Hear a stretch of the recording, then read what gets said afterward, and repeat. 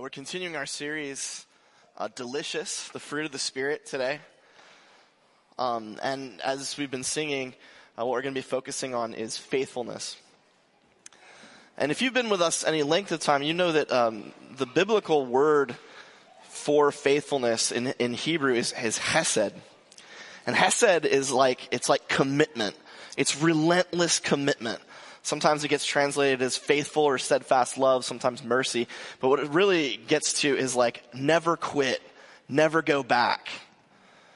And so today I was like, what are we going to do? How can we best approach this? And I was workshopping with Doug on Tuesday, and he said, hey, why don't we talk about the guy who's considered the most faithful person in the Bible, Abraham. And maybe even the part of his life that was the ultimate test of faithfulness. And I thought it was an amazing idea. And so today we're gonna jump into Genesis 22. So Marilyn, if we get Genesis 22 up. Then God said, take your son, your only son, whom you love, Isaac, and go to the region of Moriah. Moriah, we're not exactly sure where that is, but the tradition, the Jewish tradition and the Christian tradition is that it's actually Jerusalem. And there's some reasons for thinking that, because of the word itself. And if you went to Jerusalem today and you saw the Dome of the Rock, where it's a holy spot for Muslims, right underneath it is the place where, the tradition says that all of this stuff happened. And so if you're thinking about what's going on, Abraham and Isaac are going to be climbing up the Temple Mount. Well, it's not a temple yet, but the mountain where the temple will be for this to take place. Then God says, sacrifice him, Isaac, there as a burnt offering on a mountain I will show you. Early the next morning, Abraham got up and loaded his donkey. He took with him 2 of his servants and his son Isaac. When he had cut enough wood for the burnt offering, he set out for the place God had told him about. On the 3rd day, Abraham looked up and saw the place in the distance. He said to his servant, stay here with the donkey while I and the boy go over there. We will worship, and then we will come back to you. The angel of the Lord called to Abraham from Whoa. What? That's not right. That's later. Wait, yeah, okay. There we go. When they reached when they reached the place God had told them about, Abraham built an altar there and arranged the wood on it. He bound his son Isaac and laid him on the altar on top of the wood. Then he reached out his hand and took the knife to slay his son. But the angel of the Lord called out to him from heaven, Abraham, Abraham. Here I am, he replied. Do not lay a hand on the boy, he said. Do not do anything to him. Now I know that you fear God because you have not withheld from me your son, your only son. Next. There we go. Abraham looked up, and there in a thicket he saw a ram caught by its horns. He went over and took the ram and sacrificed it as a burnt offering instead of his son. So Abraham called that place, the Lord will provide. And to this day it is said, on the mountain of the Lord, on the mountain of Yahweh, it will be provided. And it ends this way. The angel of the Lord called to Abraham from heaven a second time and said, I swear by myself, declares Yahweh, that because you have done this and have not withheld your son, your only son, I will surely bless you and make your descendants as numerous as the stars in the sky and as the sand on the seashore. Your descendants will take possession of the cities of their enemies, and through your offspring all nations on earth will be blessed because you have obeyed me.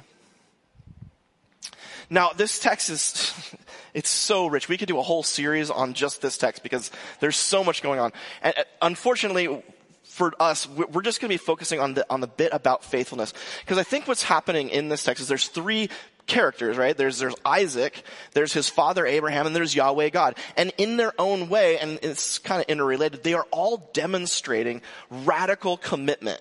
They're demonstrating what faithfulness is to each other, and then for Isaac and Abraham to God. And so I think it'll be helpful to focus on each of the characters in turn. So let's look at Isaac first. The boy, the Greek or the Hebrew there is Na'ar, and it's a little bit ambiguous. Na'ar can mean anything from maybe 6 years old up to about 18. It gets used in that way throughout Scripture. And so we're not sure how old Isaac is at this point. We do know that we're told that Abraham was 75 years old when Isaac was born. So it's very likely that Abraham's in his 80s or 90s when this is taking place. And the boy is probably 12 years old, something like that. Why? Because Abraham took the wood and placed it on his son. The boy is strong enough to go up a mountain with a load of wood on his back, so he can't be too young. And he's also not dumb. He knows what sacrifices are, right? He's like, hey, Dad, I got the fire, or I got the wood. You've got the lantern and the knife. But what about the offering? Well, then we find out this. Abraham builds the altar using the wood Isaac's watching, probably a 12-plus-year-old boy. He puts the wood on, and then he binds his son. This is Akedah. This is called the Akedah, the binding of Isaac. He straps Isaac down so that Isaac can't move.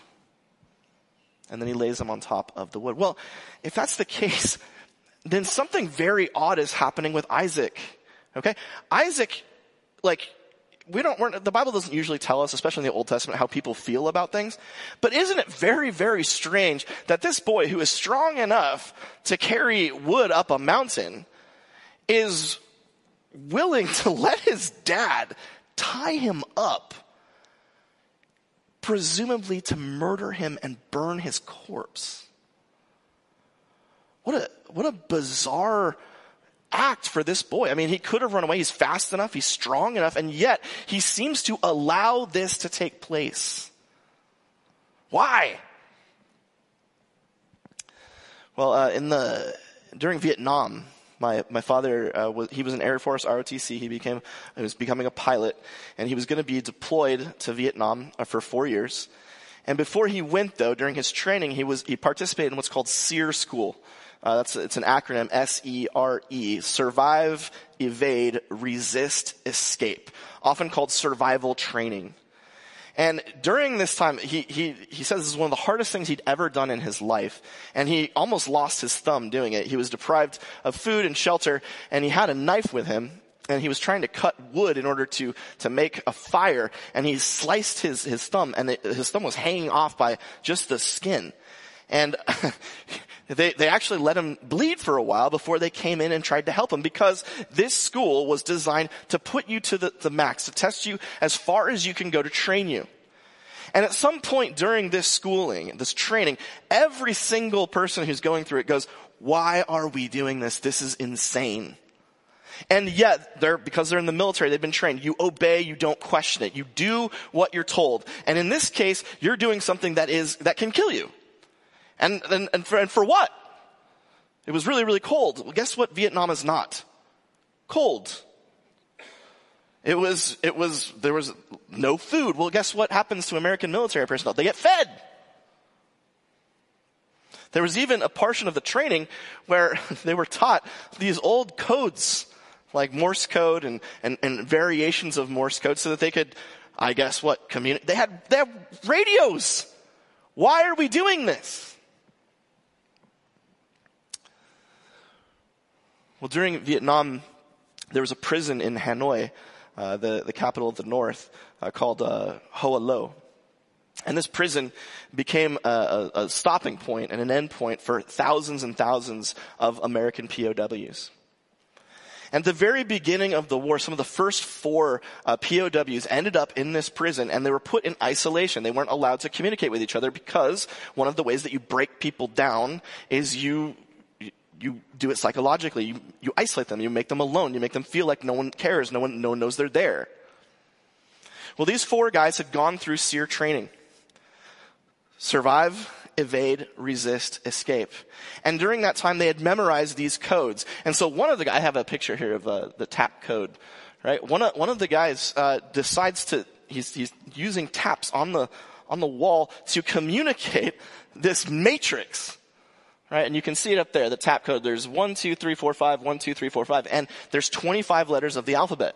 And the way that the code works is your first tap is the column on the left. So if you tap 1 time, you wait, and then if you tap again 1 time, that's an A. If you tap 2 times, tap, and then you wait, and you tap 2 more times, tap, tap, that's a G. So in this way, the POWs were able to develop communication so that they could resist. In fact, the thousands and thousands of American GIs who ended up in the Ho'olau prison, they all were taught this by the other POWs as soon as they got there.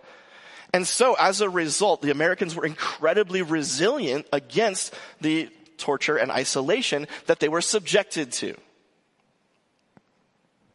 None of them had any idea that this was going to be what saved their lives. When they were out there in the freezing cold, for the Air Force guys, it was in Washington State. When they're in the freezing cold and they're being deprived of food, when they were being tested to the limits, none of them had any idea that this is what it was going to take to survive. But they obeyed. They did what their commanding officers told them, even when it didn't make any sense. That's the first thing in your note sheets. Biblical faithfulness is obedience, a portion of it. Obedience even when it doesn't make sense. Isaac's sitting there, his father is tying him up and laying him on the wood. And what is he thinking? What could possibly be going through his mind? Well, presumably he and his dad they've been together their entire lives. And so far, his obedience to his father has paid off. And so when it's crazy, when it's wild, when it's insane, he sticks with what he knows.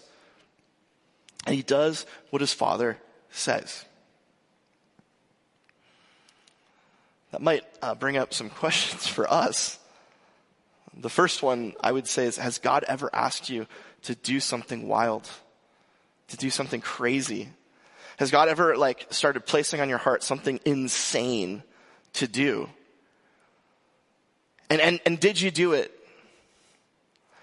I wonder if you can look back in your life when you really were tested, this is nuts, but God's asking you to do it. What happened? Now I know some of your stories here. I know that you've been in places like this. For someone like Carter Gibbs, this happens a lot to him, and thank God him and not the rest of us, because he's strong enough to handle it. Were you guys here when he told the story of actually participating when a guy was hurt riding a motorcycle and came back to life? God resurrected a dude right in front of Carter as he was praying over him. Okay, that's wild. That's crazy. God said, Carter, go over to this guy and stabilize him, perform all the stuff while you're waiting for the EMT, and pray. And Carter obeyed. Even when it didn't make sense, Carter's not an EMT, he doesn't know how to do stuff like that. And yet, in that, God did something miraculous. Another question, obedience. If you don't trust someone, you're not going to be willing to obey them. Now, we all have authorities in our lives, but some of us have authorities that we don't trust because they've wronged us or because they've let us down. And this isn't just faithfulness, to God. It's also faithfulness to each other. It's what Paul wants for the fruit of the Spirit is for us to live well together. Well, some of us have trust issues with each other. We do. And if that's the case, it's going to lead to obedience issues when it's time to do what we're told. And so maybe it's time to take an inventory. Who is it that you don't want to obey? And should that be that way? Or should it be different?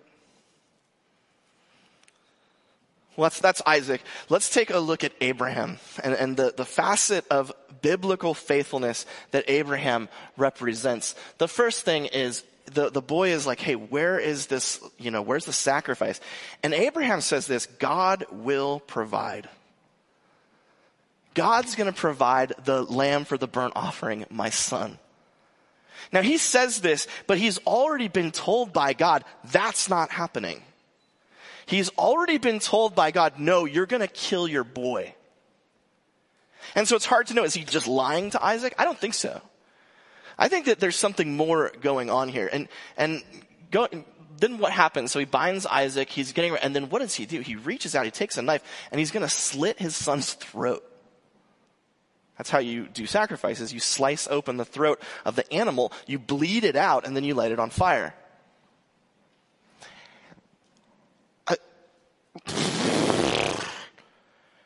Does anyone here have kids? What?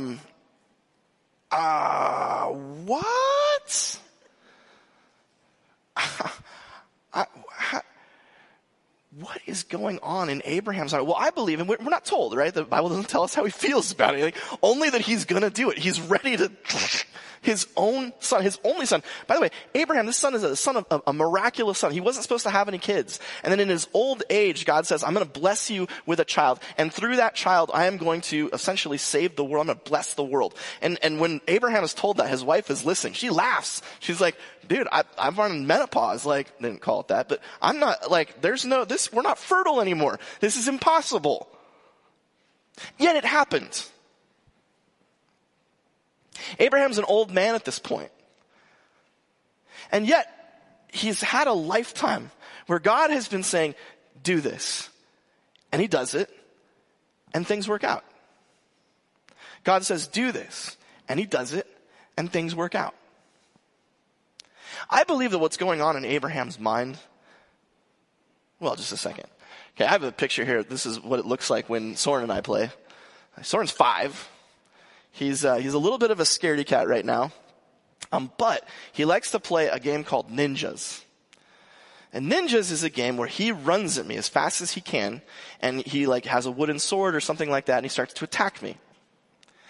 And he knows what's going to happen is that I am going to defend myself, and I'm going to attack back. Now, I outweigh him by 200 pounds. Probably more, actually. 220 pounds. It takes about 3 of him stacked up to get to here. And yet, there is absolutely no fear in his eyes when he charges at me with a wooden sword and he smacks me with it.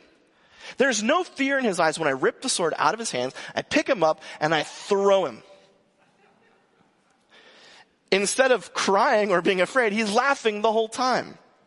Why? Because we've done this before. There have been a lot of times where he's come at me and I've picked him up, and sometimes if I'm on the couch, I'll be laying there and he'll come at me and I'll just kick him. It's awesome. And he flies backwards. I make sure there's a bunch of pillows. It's safe. Erin's mad. We don't do it while she's around. Fathering. It's awesome.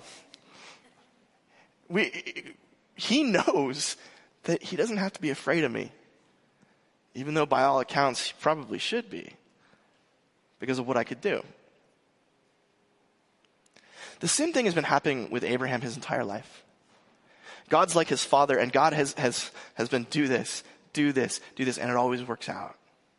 I believe, and it doesn't tell us this, but I believe that Abraham, when he's about to murder his son, believes that somehow God is going to bring his son back.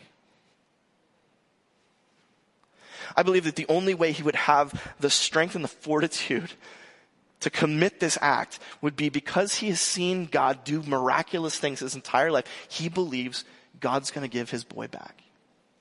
He doesn't know how. It's impossible.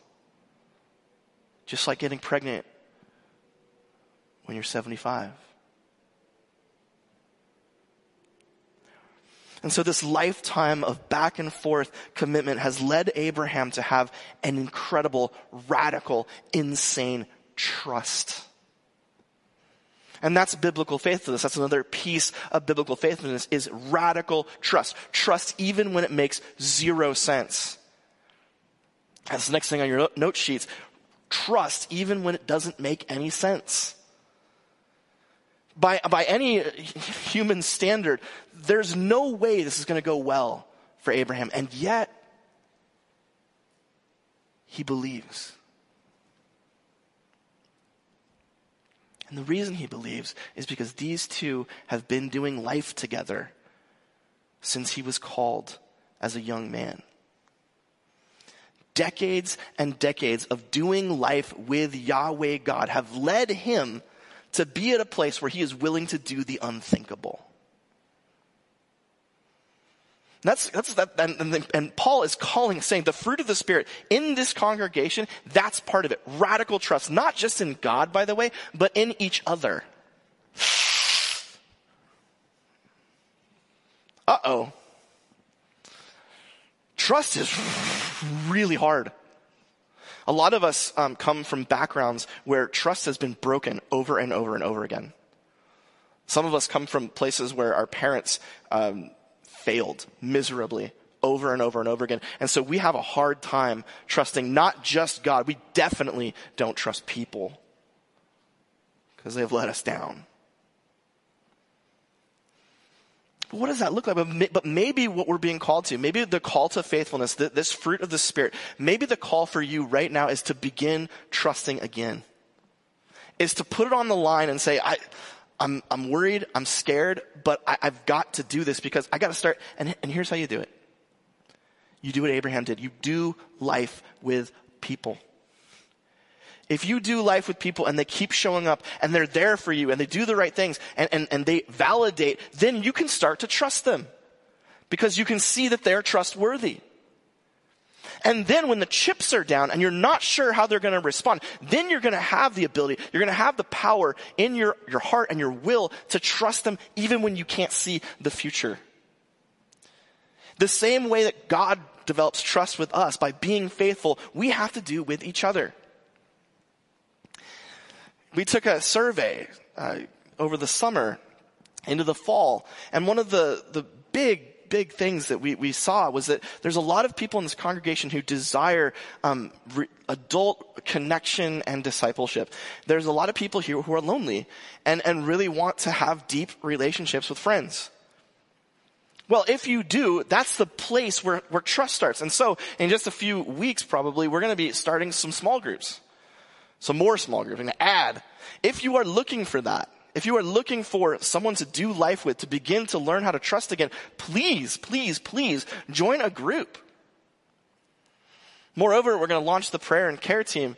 That one of the things that the prayer and care team is going to do is during the week, if you need somebody to walk through life with you because you're going through something awful, we're going to have somebody who's going to pray for you daily. We're going to have someone who's willing to go out to coffee with you.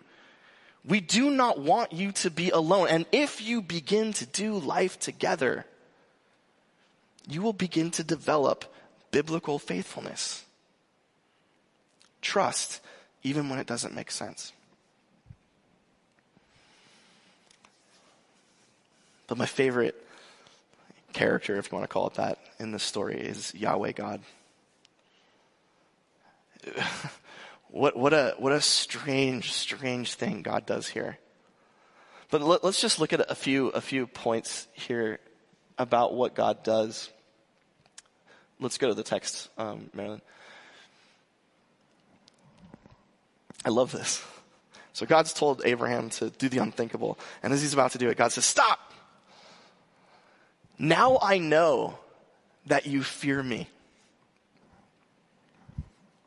Wait, this is God. Doesn't God know everything? He does, right? God knows everything. That's what we think. God's omniscient. That's what the theologians say. He knows everything. Knows everything there is to be known. Well, it's interesting that the Bible actually portrays God. Sure, he can find out whatever he wants, but there's sometimes God maybe doesn't reveal things to himself because he wants to see what people are really like. It's very possible that in this case, God could have known Abraham's heart, but what God was more interested in was finding out if this relationship that they had had for decades was going to play out in radical trust. Because God wants to know what happens when we live with him for a really long time. There's a fascinating story from the Holocaust. The Jewish people call it the Shoah. And one of the things that was remarkable is that in the internment camps, as the Jewish people were being systematically starved, worked, and gassed, that they continued to pray and they continued to remain faithful to God. And people were like, later on, sociologists were like just stunned. This is God, right? God's letting this happen to you. What you should be doing is telling God, you're no good. You should shake your fist at God. And yet that's not what people were doing. As they were watching their families literally be butchered, they remained faithful. Later on, when they were talking to the survivors, well, what was going on? The survivors would say, we didn't understand what God was doing, but we know him. And because we know him, we believed that what he was doing would somehow make sense at some point. one of the things that we look back now, we say, if the Holocaust had never happened, there would not be any Jewish people. Well, there'd be some, but there would not be Jewish people in Israel today. It was this horrific act that then was somehow drawn together for good. As Christians, we believe that that's a sign of God's faithfulness, a sign that the end is coming, that God will win. But I wonder if maybe God was interested to find out what his people were like. Maybe that was part of it. Maybe God was like, okay, we've been together for a really long time. What do you think of me?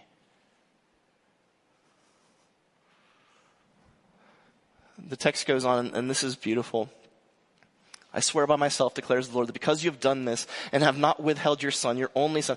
By the way, when the Bible says, when it repeats itself, that's like your onlyest son. It's an indicator of how treasured the boy is. It's the way that Hebrew does makes things more and more emphasized. I will surely bless you and make your descendants as numerous as the stars in the sky and as the sand on the seashore. This is not the first time God has told Abraham this. God has told this to Abraham at least 2 other times where he's like, I am going to bless you. I am going to give you a descendants.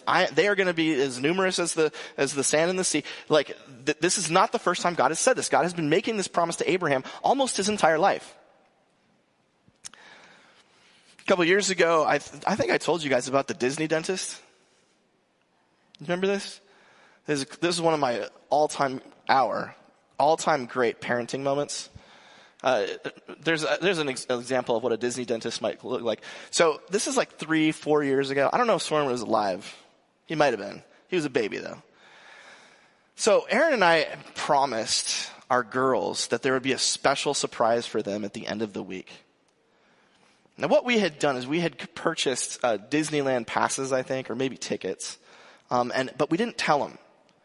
We were going to keep it a secret. My father, God rest his soul, ruined our surprise.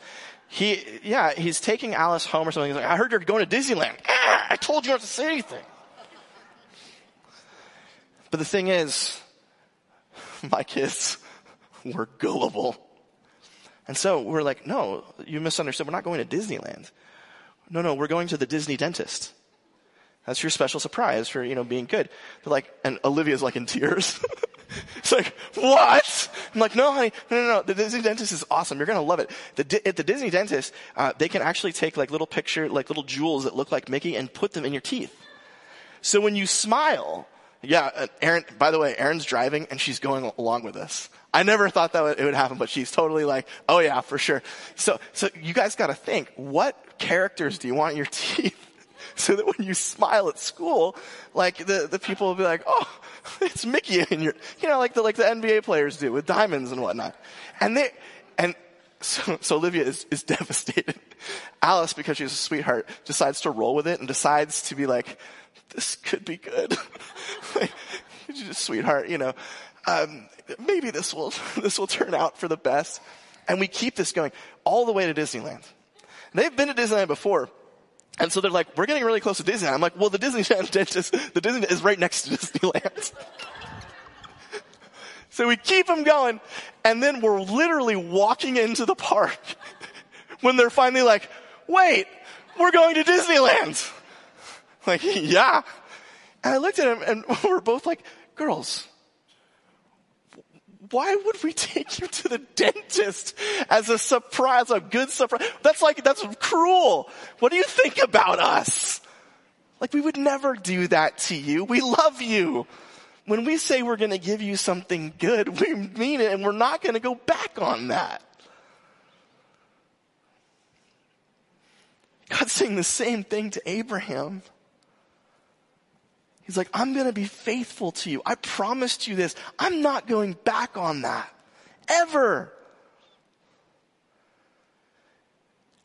If I say I've got a life for you, if I say I have, an inheritance for you, if I say I have a future for you and your children, I mean it. And I won't stop. So the last piece of biblical faithfulness, of commitment, is the promise of blessing, keeping the promise of blessing. And this isn't just God to us. This is also us to each other. When we make promises to each other, those promises, one, should be for your good. And two, we need to follow through on that. That's what faithful people do. They promise you good and then they make it happen.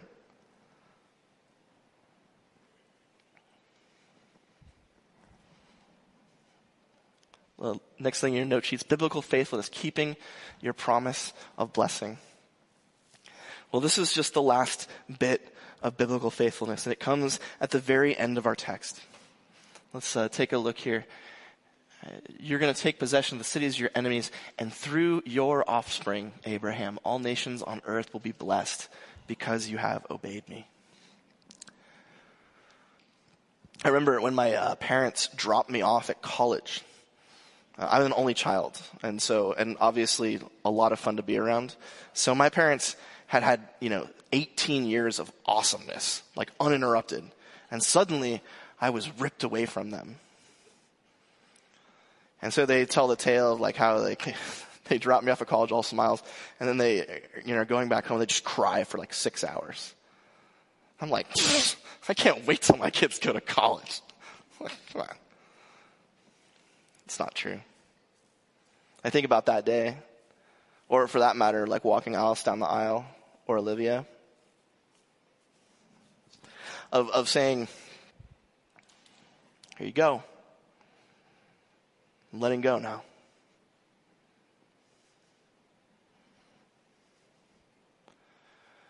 Imagine what it must have been like for the Father to let go of the Son.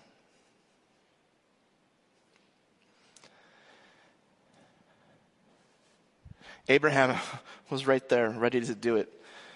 The crazy thing about this text is that when we look forward, we see that Yahweh God, the God of Israel, the Father, does exactly the same thing to the Son, but he goes through with it.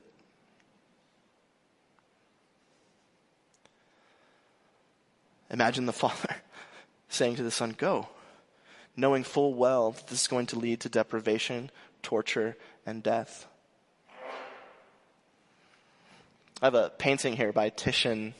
This is around 1506. And I've zoomed in, and I hope you can see it, where Jesus is carrying the cross, and there's a single tear coming down. If any of us have kids, you know what it feels like when you look at your child and they're crying, when they're hurt. You can empathize with Abraham as he was about to do that to his own son. But then, when we look back, we realize that Yahweh, God of Israel, let his own son go to death for us.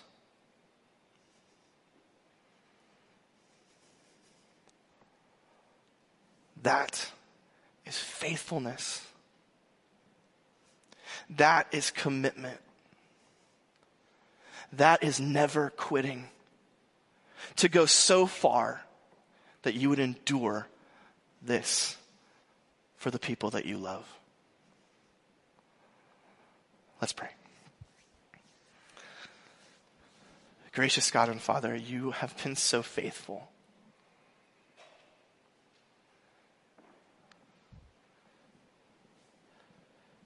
God, you've called us to radical trust, radical obedience. You've called us to be promise keepers and promise makers of blessing. But you pioneered the way, God. What you released Abraham from, you endured yourself to show your commitment. God, great is your faithfulness. In every season, you have been faithful to us, to your people. In every season, you have drawn us to obedience, to trust. You've showed us what it looks like to bless. Great is your faithfulness, God. As we worship you now, may our hearts proclaim, great is your faithfulness. And God, make us faithful in the same way. In Jesus' name we pray. Amen.